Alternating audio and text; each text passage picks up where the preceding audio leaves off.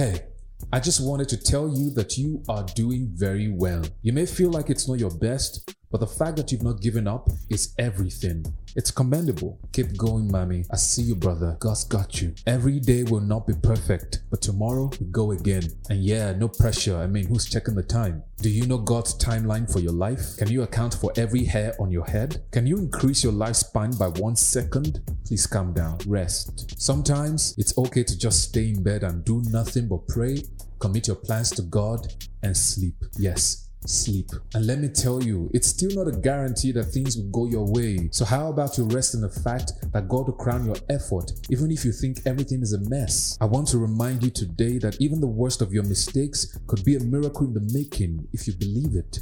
So when you feel down and stuck, remember that God has you where He needs you to be in that moment. And I hope that it's in His warm embrace where you ask for wisdom, strength, and grace to go through it. We all go through it, but you shouldn't go through it alone. If you leave a comment with your name on it, I'll say a prayer for you. God's got you, my friend. You will see it. Best believe it. And I'm nowhere near perfect. At least not yet. Someone just has to say all of this. I mean, I'm just watching out for both of us.